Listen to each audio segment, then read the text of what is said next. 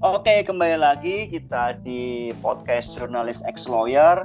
Pada episode kali ini saya sedang tidak ditemani oleh Glenn Wijaya karena ya dia sudah punya kesibukan yang lain. Bukan berarti kami pecah ya, tapi kita tetap masih bersama. Dan mungkin kemudian hari atau mungkin teman-teman listener kemarin sempat dengar beberapa episode yang lalu, Glenn juga mengudara sendiri. Jadi sekarang Jurnalis Ex Lawyer bisa kami berdua, atau mungkin bisa Glenn sendiri, atau bisa dari Leo Galuh sendiri. Nah, pada episode kali ini kita mau ngobrol-ngobrol mengenai isu yang nggak akan ada habisnya. Ya jangan bilang ada habisnya ya, tapi ini kita berharap akan segera selesai. Cuman sampai Januari ini kok kita melihat angka positif rate harian COVID di Indonesia semakin mengkhawatirkan, sempat tembus 9.000, 10.000, 11.000 daily positive rate. Nah, kebetulan hari ini kita kedatangan salah satu COVID survivor, di mana rekan saya ini yang jadi narasumber hari ini, selama dia di dalam tempat karantina COVID, dia masih bisa mengerjakan hal-hal yang lainnya. Nah, tujuan kita ngobrol dengan narasumber saya bernama Antika Hapsari, kita mau mencoba untuk menyuarakan bahwa kena COVID jangan dianggap aib. Kena COVID ya itu memang pukulan telak buat kita semua. Cuman kan COVID ini bisa sembuh, dan kita selalu diminta untuk melaksanakan 3M itu.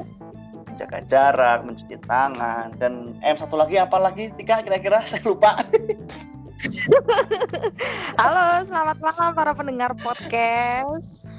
Ini bukan malam Tika, karena ini kita disiarkannya pagi, tapi nggak apa-apa, kita bocorin aja. Sebenarnya kalau teman-teman listener dengar, ini kita tappingnya malam, cuman kita publish pagi-pagi, tapi nggak apa-apa, kita have fun aja, kita ngalir aja. Nah, oke, monggo Mbak Tika bisa dijelaskan Mbak Tika ini apa profesinya, kemudian mungkin tanpa perlu nyebut instansi ya, apa profesinya, kemudian bagaimana sih dan ada di mana posisi sekarang, dan seperti apa sih kronologisnya kok bisa kena ketularan COVID itu seperti apa? Monggo Mbak Tika.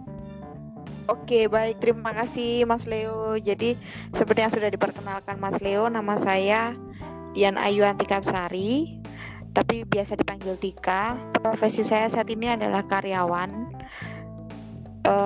dan juga sebagai MC. Kalau ditanya gimana kronologinya bisa terkena COVID, penyakit kekinian ya, itu saya nggak ngerti gimana saya bisa terkena, kemudian di mana untuk trackingnya pun saya juga nggak tahu, karena selama saya beraktivitas apalagi di luar rumah, saya selalu menerapkan 3M. Mencuci tangan, menjaga jarak, dan juga memakai masker. Jadi kalau kumpul sama teman-teman ya tetap kumpul, cuman jaga jaraknya diperhatikan, kemudian pakai masker juga, rajin-rajin cuci tangan, juga bawa hand sanitizer, nyemprot hand sanitizer gitu.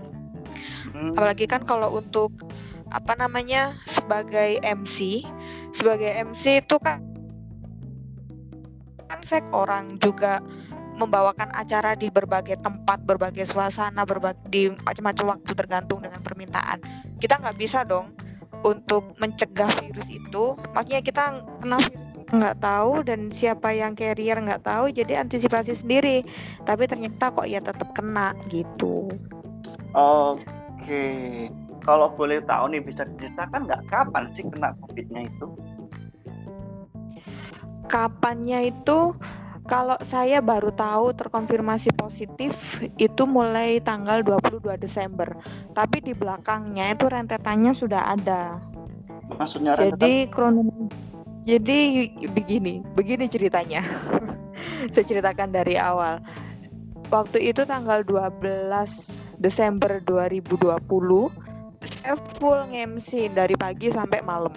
Pulangnya itu hujan deras Malang. Kebetulan saya domisili Malang, asli Malang. Malang itu deras banget. Hujannya nggak berhenti-berhenti mulai dari sore hingga malam.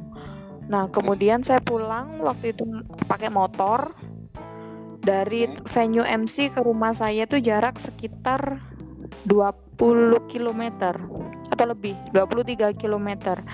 Saya naik motor kehujanan. Nah, besoknya tenggorokan saya agak sakit kayak orang mau flu gitu. Sakit, gatel, itchy gitu ya. Saya kira mungkin ini karena bentar lagi, karena kemarin kehujanan, bentar lagi flu. Saya kira seperti itu. Senin nggak apa-apa. Itu hari Sabtu saya kehujanan, hari Minggu tenggorokan mulai itchy. Senin nggak apa-apa, Selasa nggak apa-apa, nggak ada panas, nggak ada apa.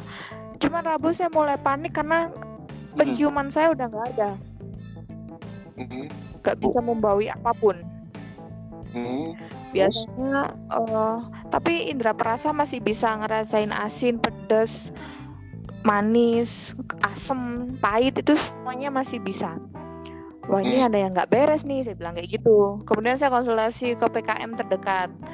Bu, ini saya kemarin lusa kehujanan, kemudian sekarang saya nggak bisa membawi. Kira-kira saya perlu swab nggak?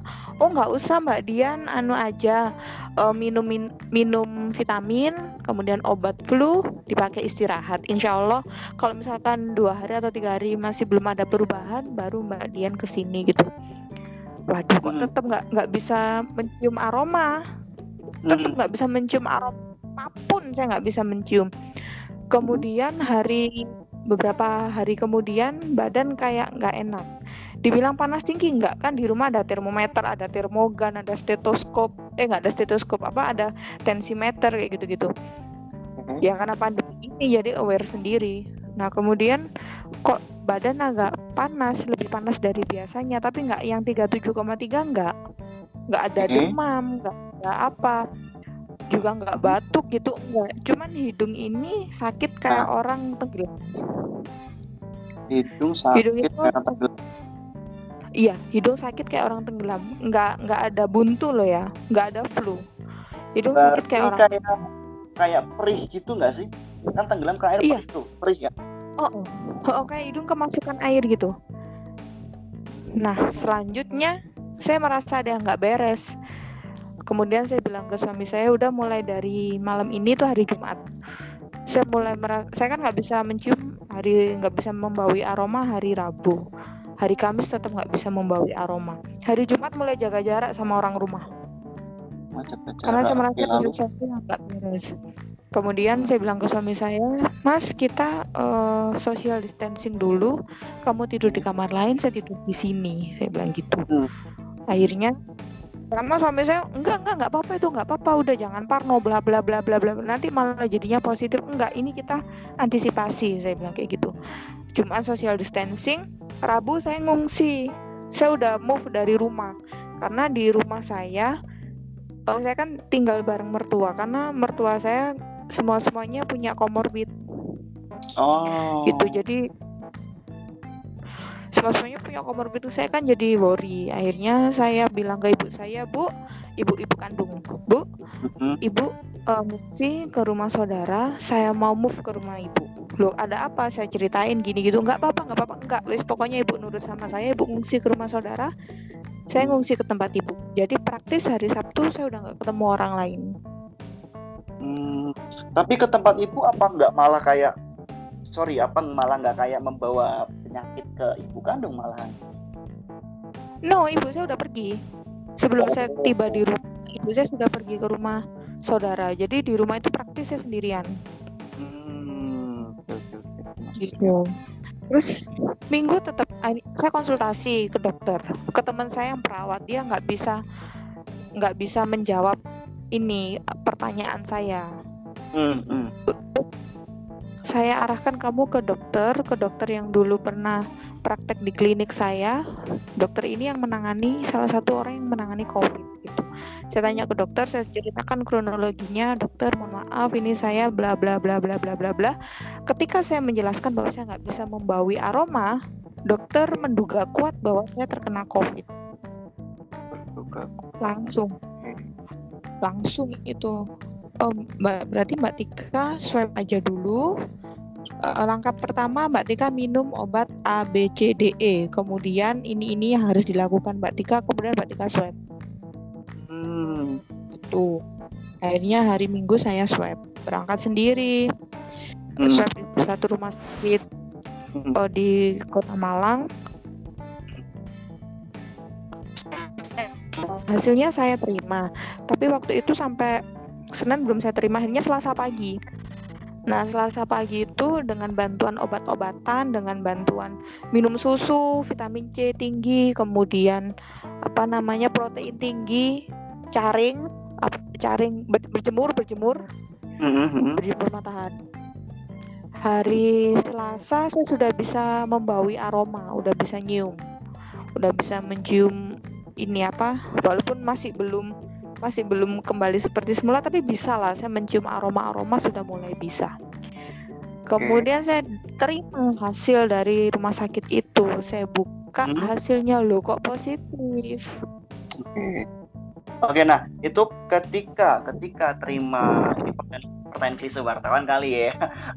Bagaimana perasaan Anda ketika Anda membuka amplop dan itu hasilnya positif COVID, bukan positif hamil? Apa perasaan Anda? Bagaimana perasaan Anda? Ada backsoundnya ya. Nah, jadi waktu itu kan saya sudah mempersiapkan plan A, plan B. Yep. Kalau saya hasilnya negatif, berarti saya langsung pulang.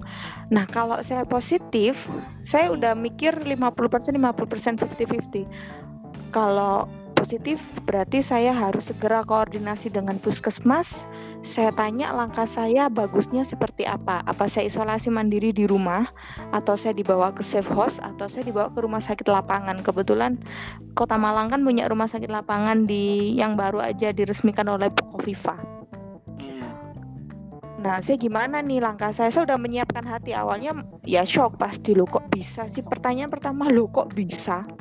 Saya udah makan sehat, udah 3M, bahkan saya udah nggak bepergian, bahkan udah nggak piknik, udah menjauhi kerumunan dan lain sebagainya. Kalau nge-MC pun saya usahakan saya tidak mendekat ke kerumunan. Kalau misalkan terpaksa mendekat ke audiens, saya pakai masker dan juga face shield, hand sanitizer. Mic saya nggak pernah gantian. Kalaupun itu pakai mic dari venue, dari tempat saya nge-MC, saya selalu bawa cover sendiri. Nah, kemudian ketika saya buka, jeng, loh kok positif? Akhirnya saya langsung koordinasi sama puskesmas. Terus apa? Saran puskesmas apa? Puskesmas langsung gini, udah Mbak Tika, berarti sekarang Mbak Tika kita langsung ke safe house gitu. Walaupun langsung di safe house, kata dokter yang merawat saya secara online itu juga, Mbak Tika baiknya walaupun sudah bisa mencium, tapi baiknya ke safe house aja. Kenapa? Karena di sana untuk makanannya terjamin, kemudian untuk pemantauan kesehatannya juga jelas. Jadi Mbak Tika di safe house aja. Itu. Tapi ketika terima surat positif COVID, Mbak Tika sempat spontan langsung ngabari rumah nggak? Karena mengingat tadi kan Mbak Tika ceritakan bahwa tinggal bareng mertua, ada suami, itu sempat spontan ngabari mereka mengabarkan, dan mereka tanggapannya gimana? Apakah langsung juga PCR test gimana gitu? Kalau saya langsung ngabarin suami waktu itu lagi kerja di luar kota, terus saya langsung ngabarin ibu dan juga mertua. Saya ngasih prolog dulu, ini ternyata yang kita takutin benar gini, tapi nggak usah panik. Saya sekarang dibawa ke safe house atas kemauan sendiri, nggak usah panik. Soalnya saya ke safe house-nya itu bukan ambulan yang jemput saya, tapi saya ke puskesmas. Kemudian puskesmas dibawa ambulan ke sana. Soalnya kalau ambulan ke rumah saya, panik dong orang-orang. Panik. Iya, itu makanya kan mengingat beberapa video-video yang viral di mana-mana gitu kan, kalau udah bawa mobil ui itu sama APD itu langsung heboh viral. Itu kan yang aduh, iya sih, geger gitu. Ya. Benar. Maaf nih, warga nyinyir kan? Iya, karena itu sekarang lebih horor daripada orang lihat AIDS. Iya sih, itu sih, makanya sebenarnya kan COVID ini kan ya memang kita harus jaga jarak sama orang yang bersangkutan positif kok. Cuma kan bukan berarti terus kita menjadi kayak rasis terus jadi kayak ya syuh pergi, enggak. Cuma kan kalau berdasarkan liputanku ya, kan aku juga pernah liputan teman-teman yang kena COVID kan, ya sebenarnya sih yang mereka butuhkan itu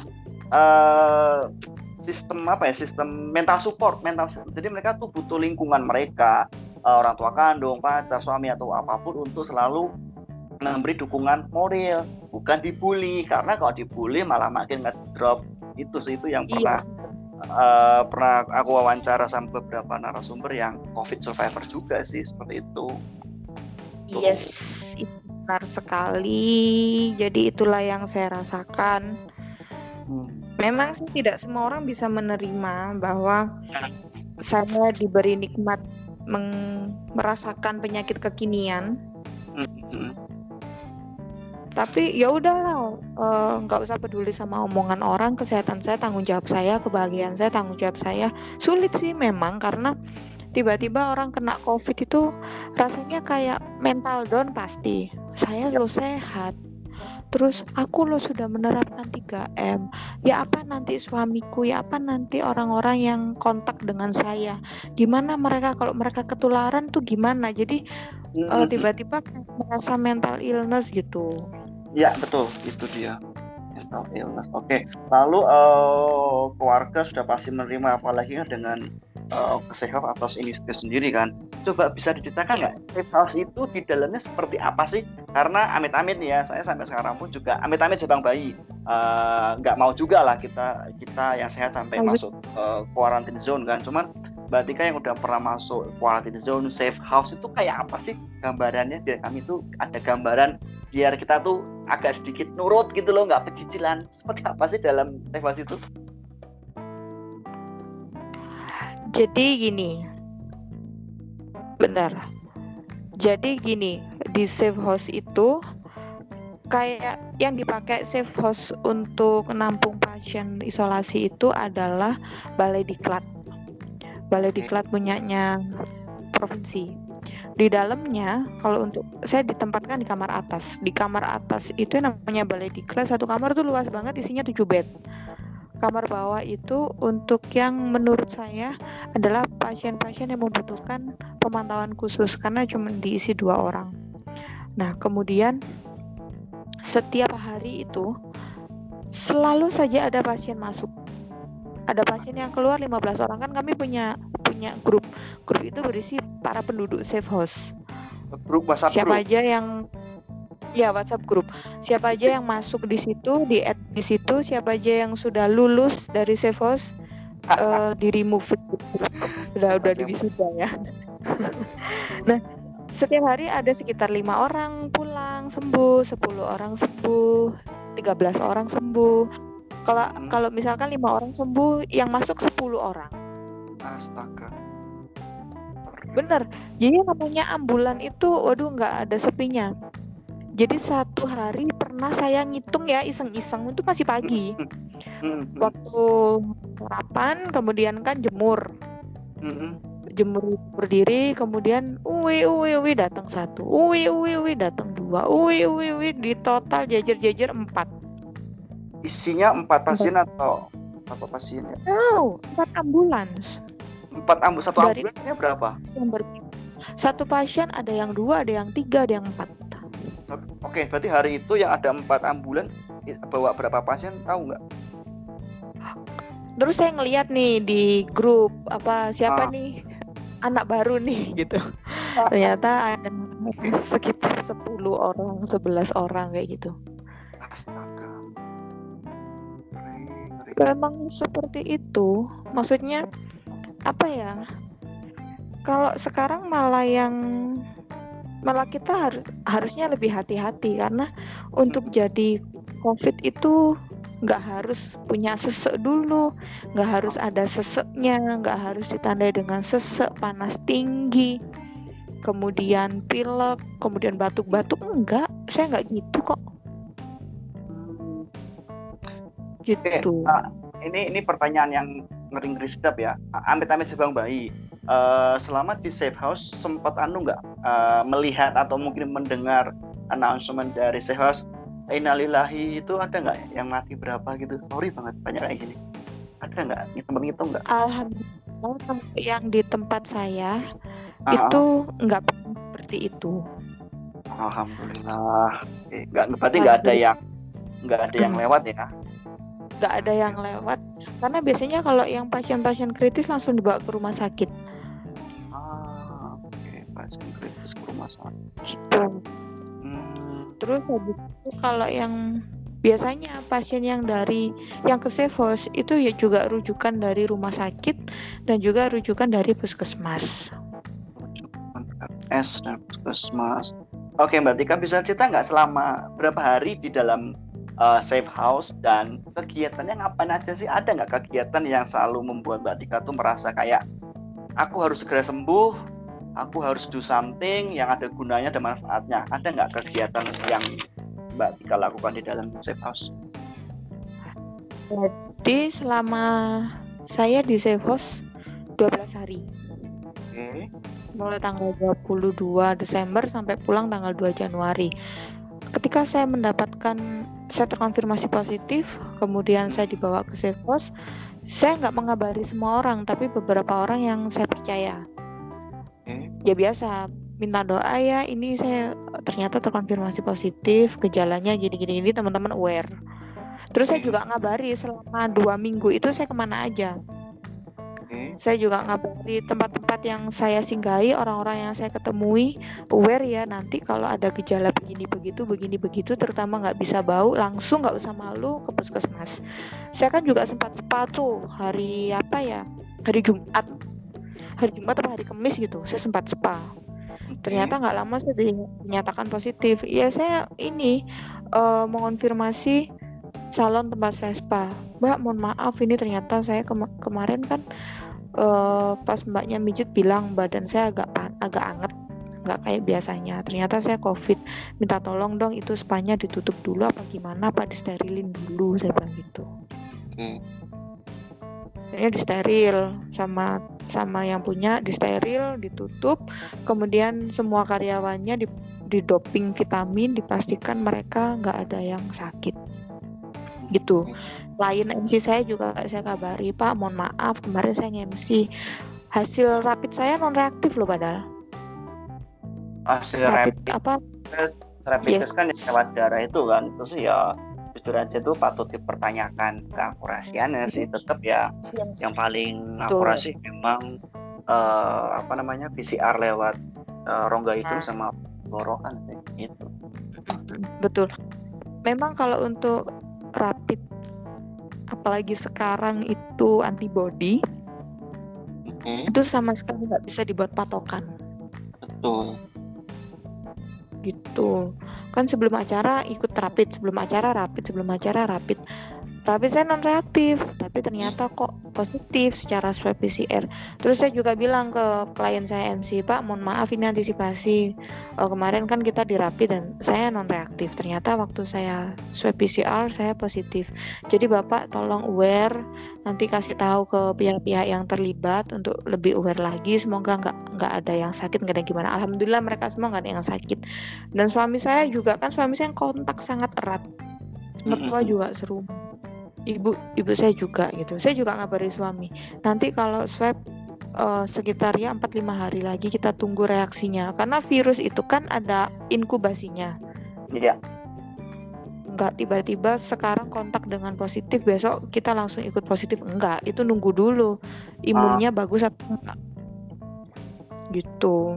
Alhamdulillah kok suami swabnya negatif, terus mertua di rumah juga swabnya negatif, ibu saya juga negatif, adik, semuanya pokoknya saya suruh swab semua, dan alhamdulillah mereka semua sehat selalu. Nah selama 12 hari di dalam safe house ngapain aja tuh Mbak Tika? Nah di dalam safe house itu sama kayak kita kehidupan pada umumnya gitu loh, cuman kita nggak bisa kemana-mana memang. Kita bisa sosialisasi dengan sesama survivor, kemudian juga cuci baju, terus juga mandi, olahraga, nonton TV, ngerumpi, biasa. Cuman kalau mau ngobrol tetap kita jaga jarak dan pakai masker. Tetap. Terus habis gitu ya namanya kayak rumah sakit pada umumnya, makanannya juga dikirim setiap jam-jam tertentu, obatnya juga dikirim.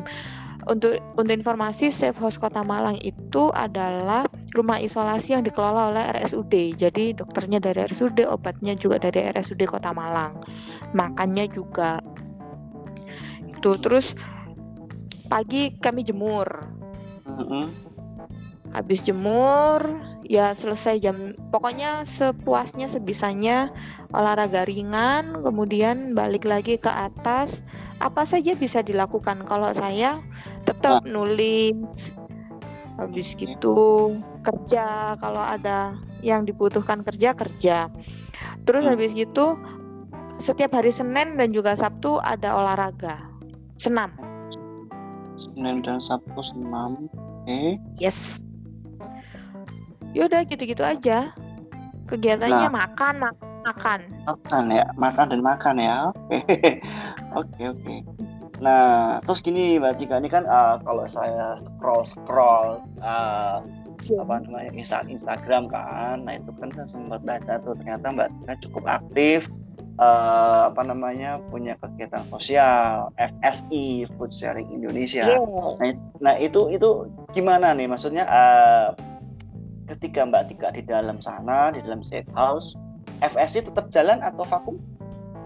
Tetap dong, tetap jalan. Alhamdulillah. Jadi saya kan di FSI berdua dengan founder lainnya, namanya Salsabila Alamri. Kami berdua. Jadi kalau misalkan saya di safe house, saya menyebutnya adalah saya diklat. Saya di safe house selama 2 minggu. Itu FSI juga tetap jalan. Saya juga tetap galang dana, kemudian saya juga tetap bantuin Sela. Terus walaupun saya nggak bisa kemana-mana, tapi kan sekarang semuanya tuh serba gampang gitu loh. Semua bisa dilakukan dalam genggaman by online. Oke. Ini kan belum semua listener tahu FSI kan? Bisa dijelasin nggak sedikit FSI itu apa berdirinya, ngapain, apa tujuannya, apa visi misinya, gimana sih? Apa sih FSI itu? Coba dong kami diperkenalkan.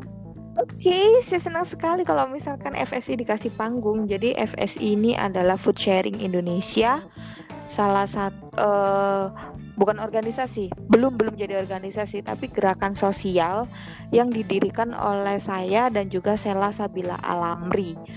Lahirnya 7 Agustus 2020. Ide awalnya sih sederhana, karena masa pandemi ini banyak orang yang tiba-tiba mereka nggak punya kerjaan, terus yang susah makin susah, banyak orang yang lapar, banyak pengangguran gitu. Kemudian kami yang masih diberikan kenikmatan rezeki, yang alhamdulillah tidak di PHK ini, kenapa kok cuman menutup mata? Kenapa kita nggak membuat sesuatu yang lebih bermanfaat dari keluasan rezeki yang diberikan kepada kami? Akhirnya ide awalnya itu ingin membantu orang-orang mendapatkan makanan secara gratis setiap hari Jumat. Nah, sasarannya siapa? Sasarannya orang-orang yang masih bekerja di pandemi, kayak tukang ojol, pak becak, kemudian pedagang-pedagang kecil, pedagang-pedagang asongan. Pokoknya bukan pengemis. Kami menghindari pengemis. Gitu. Jadi kayak misalkan tukang bakso, pokoknya pedagang kecil yang masih berjuang di tengah pandemi, abang-abang becak, abang ojol, itu yang kami prioritaskan. Gitu. Itu bagaimana caranya teman-teman FSI bisa memberikan distribusi makanan? Apakah terima donasi atau bagaimana gitu? Nah, gimana caranya teman-teman FSI? Nah, kami awalnya sih mikirnya gimana kalau misalkan pakai duit kita sendiri. Oh, nggak apa-apa, pakai duit kita sendiri berarti setiap nggak bisa setiap minggu, berarti setiap 1 bulan atau 2 minggu sekali gitu. Kalau misalkan nggak ada yang bantuin untuk ini ya, untuk donasi, akhirnya saya bilang ke Sela, gimana kalau kita cek ombak dulu, kita posting di WhatsApp, di status kita, di semua media sosial yang kita miliki. Kita punya gerakan sosial setiap hari Jumat. Gerakan sosialnya bagi-bagi nasi dan juga nanti ada pelatihan dan sebagainya. Kita pikirin gimana reaksi netizen ini gimana? Adakah yang nyumbang? Kalau ada yang nyumbang, alhamdulillah. Kalau nggak ada yang nyumbang, nggak apa-apa, kita pakai duit kita sendiri. Saya bilang kayak gitu. Dan alhamdulillah, waktu kita ngepost, banyak sekali yang minat, banyak sekali yang mereka tertarik, baik temennya Sela atau teman saya. Dan dari situ mulai banyak donasi-donasi datang dari Kota Malang, iya, dari Jawa, iya, dari luar Jawa, dari Kalimantan, dari Makassar, dari Bali. Bahkan ada yang dari luar negeri, dari Libya ada, dari Australia ada. Aduh, Masya Allah. Donasinya itu dalam bentuk apa? Donasi sejauh ini kami terbanyak dalam bentuk makanan. Dalam bentuk uang. Oke, uang. Tapi ada juga yang memberikan dalam bentuk makanan jadi atau minuman. Makanan atau minuman gitu.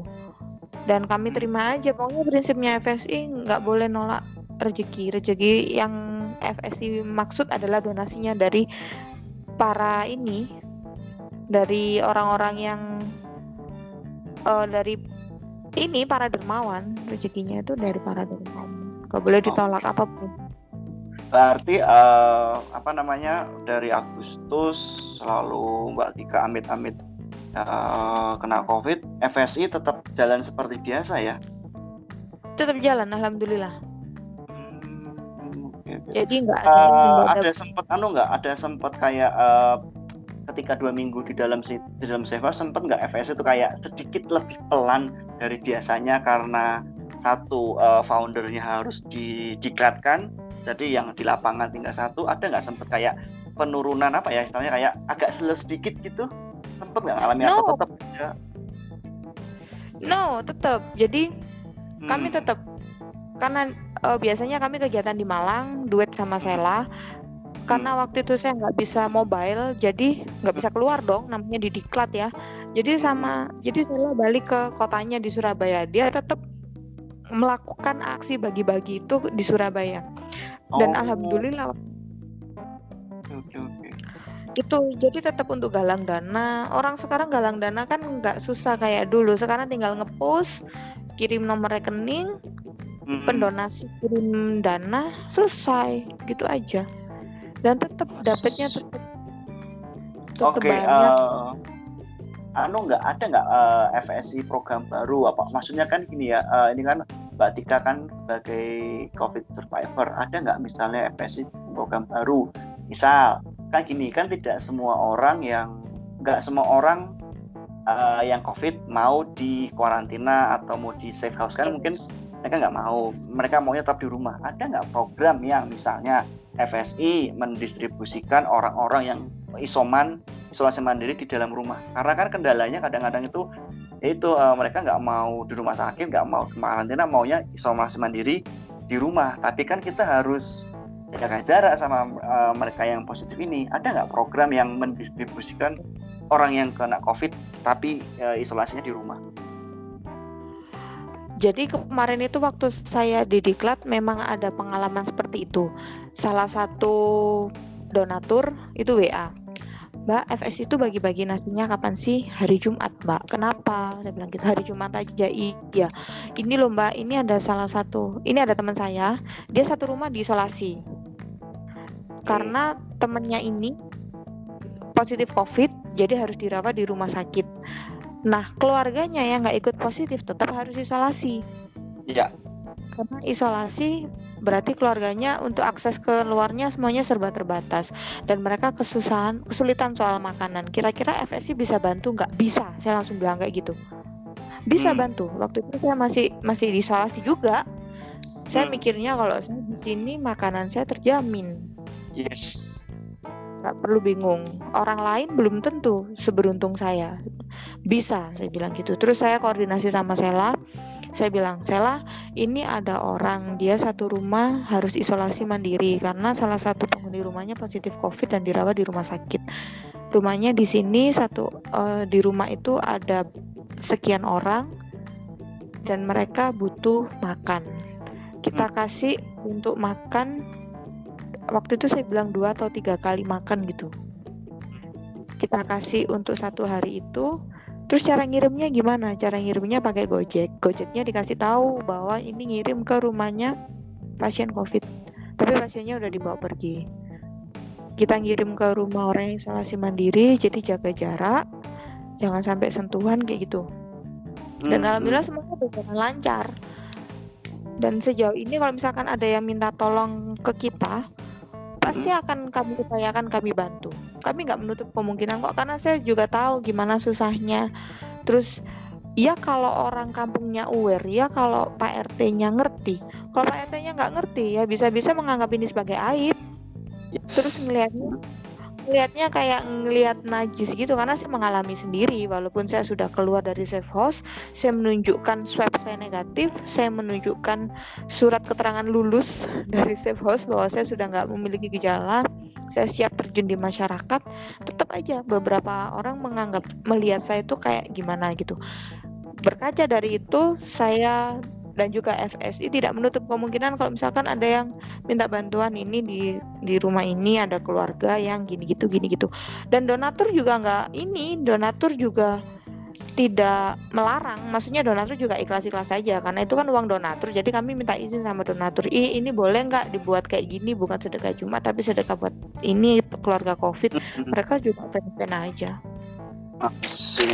Oke, ini kayaknya udah makin seru nih obrolan kita kan, dari kena COVID, terus ngomongin FSI sampai kegiatan FSI. Nah, kalau kita tarik secara general ya Mbak Tika ya, Mbak Tika ada nggak pengalaman yang berkesan mengenai FSI? Misal ada pejabat atau mungkin tokoh agama atau siapa yang merecognize atau mereken atau mereka tuh kayak support ke FSI. Ada nggak tokoh-tokoh tertentu seperti itu yang kayak ya mereka sangat support, recognize kegiatan FSI? Ada nggak? Siapa itu? Ada. Jadi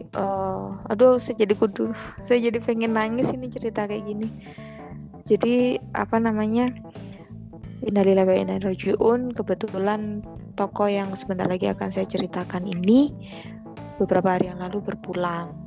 Beliau adalah Syekh Ali Jaber. Ya, jadi FSI itu punya pengalaman didoakan oleh Syekh Ali Jaber. Beliau mendoakan untuk keberkahannya FSI, semoga FSI ini menjadi jalan jihad kami, menjadi syafaat buat foundernya, buat para penerimanya, buat para donaturnya, dan kemudian juga FSI ini mendatangkan berkah barokah. Didoakan seperti itu oleh Syekh Ali Jaber waktu beliau lagi safari dakwah ke Kota Malang gitu. Nah, kebetulan saya lupa bulan apa waktu itu ada safari dakwah Syekh Ali Jaber. Kemudian kami menghubungi panitia daerah. Saya bilang sama Sela, ini ada Syekh Ali Jaber mau safari dakwah. Kira-kira berani nggak kalau kita ngasih sedekah makanan buat jamaah yang ikut pengajian di safari dakwahnya Syekh Ali Jaber? Saya bilang gitu. Ayo, nggak apa-apa, kita open donasi. Dan ternyata banyak sekali yang berkontribusi. Jadi kami bisa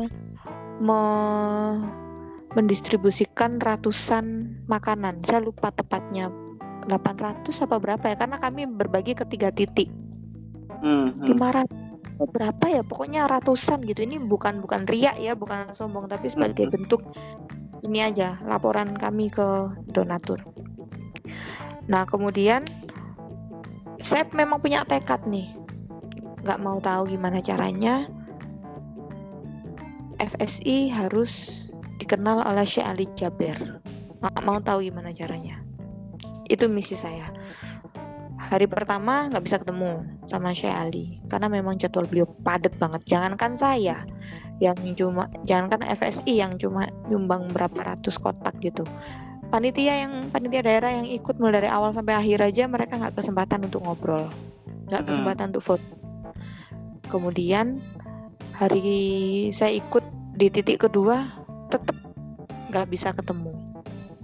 Terus saya gini, ya Allah tolong ini besok terakhir di Kota Malang, kemudian beliau move ke Kota Batu, Tolong dong ya Allah, lancarkan, mudahkanlah urusan Tika, niat Tika bukan apa, kepingin ketemu beliau, kepingin didoakan, kemudian kepingin ini buat keberkahan FSI, bukan untuk hamba. Saya bilang gitu. Saya cerita sama Gusti Allah. Besoknya saya bangun jam 3 pagi, memang saya niatin bangun jam 3 pagi, bawa roti 100 roti kalau nggak salah. Jam 3 pagi saya ikut kajian subuhnya Syekh Ali Jaber di Masjid Raya Langsep Kota Malang, Masjid Al-Ikhlas. Di situ saya berangkat jam 3. Masih gelap tuh kan, bareng sama maling pulang tuh. Dan saya duduk di depan sendiri, saya ngeliat Syekh Ali, dan ternyata beliau baliknya lewat pintu samping, dan itu lewat tempatnya para ikhwan. Nggak mungkin dong saya yang akhwat ini langsung lari ke tempatnya ikhwan. Aduh ya Allah, itu Syekh Ali sudah pergi sementara saya belum menjalankan niat saya ketemu, misi saya ketemu sama beliau gitu.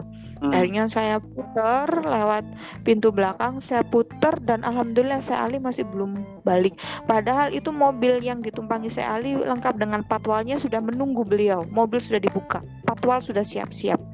Kurang sedikit lagi beliau sudah balik. Kemudian saya mendekat pelan-pelan. Syekh Ali tahu kalau saya mau mendekat.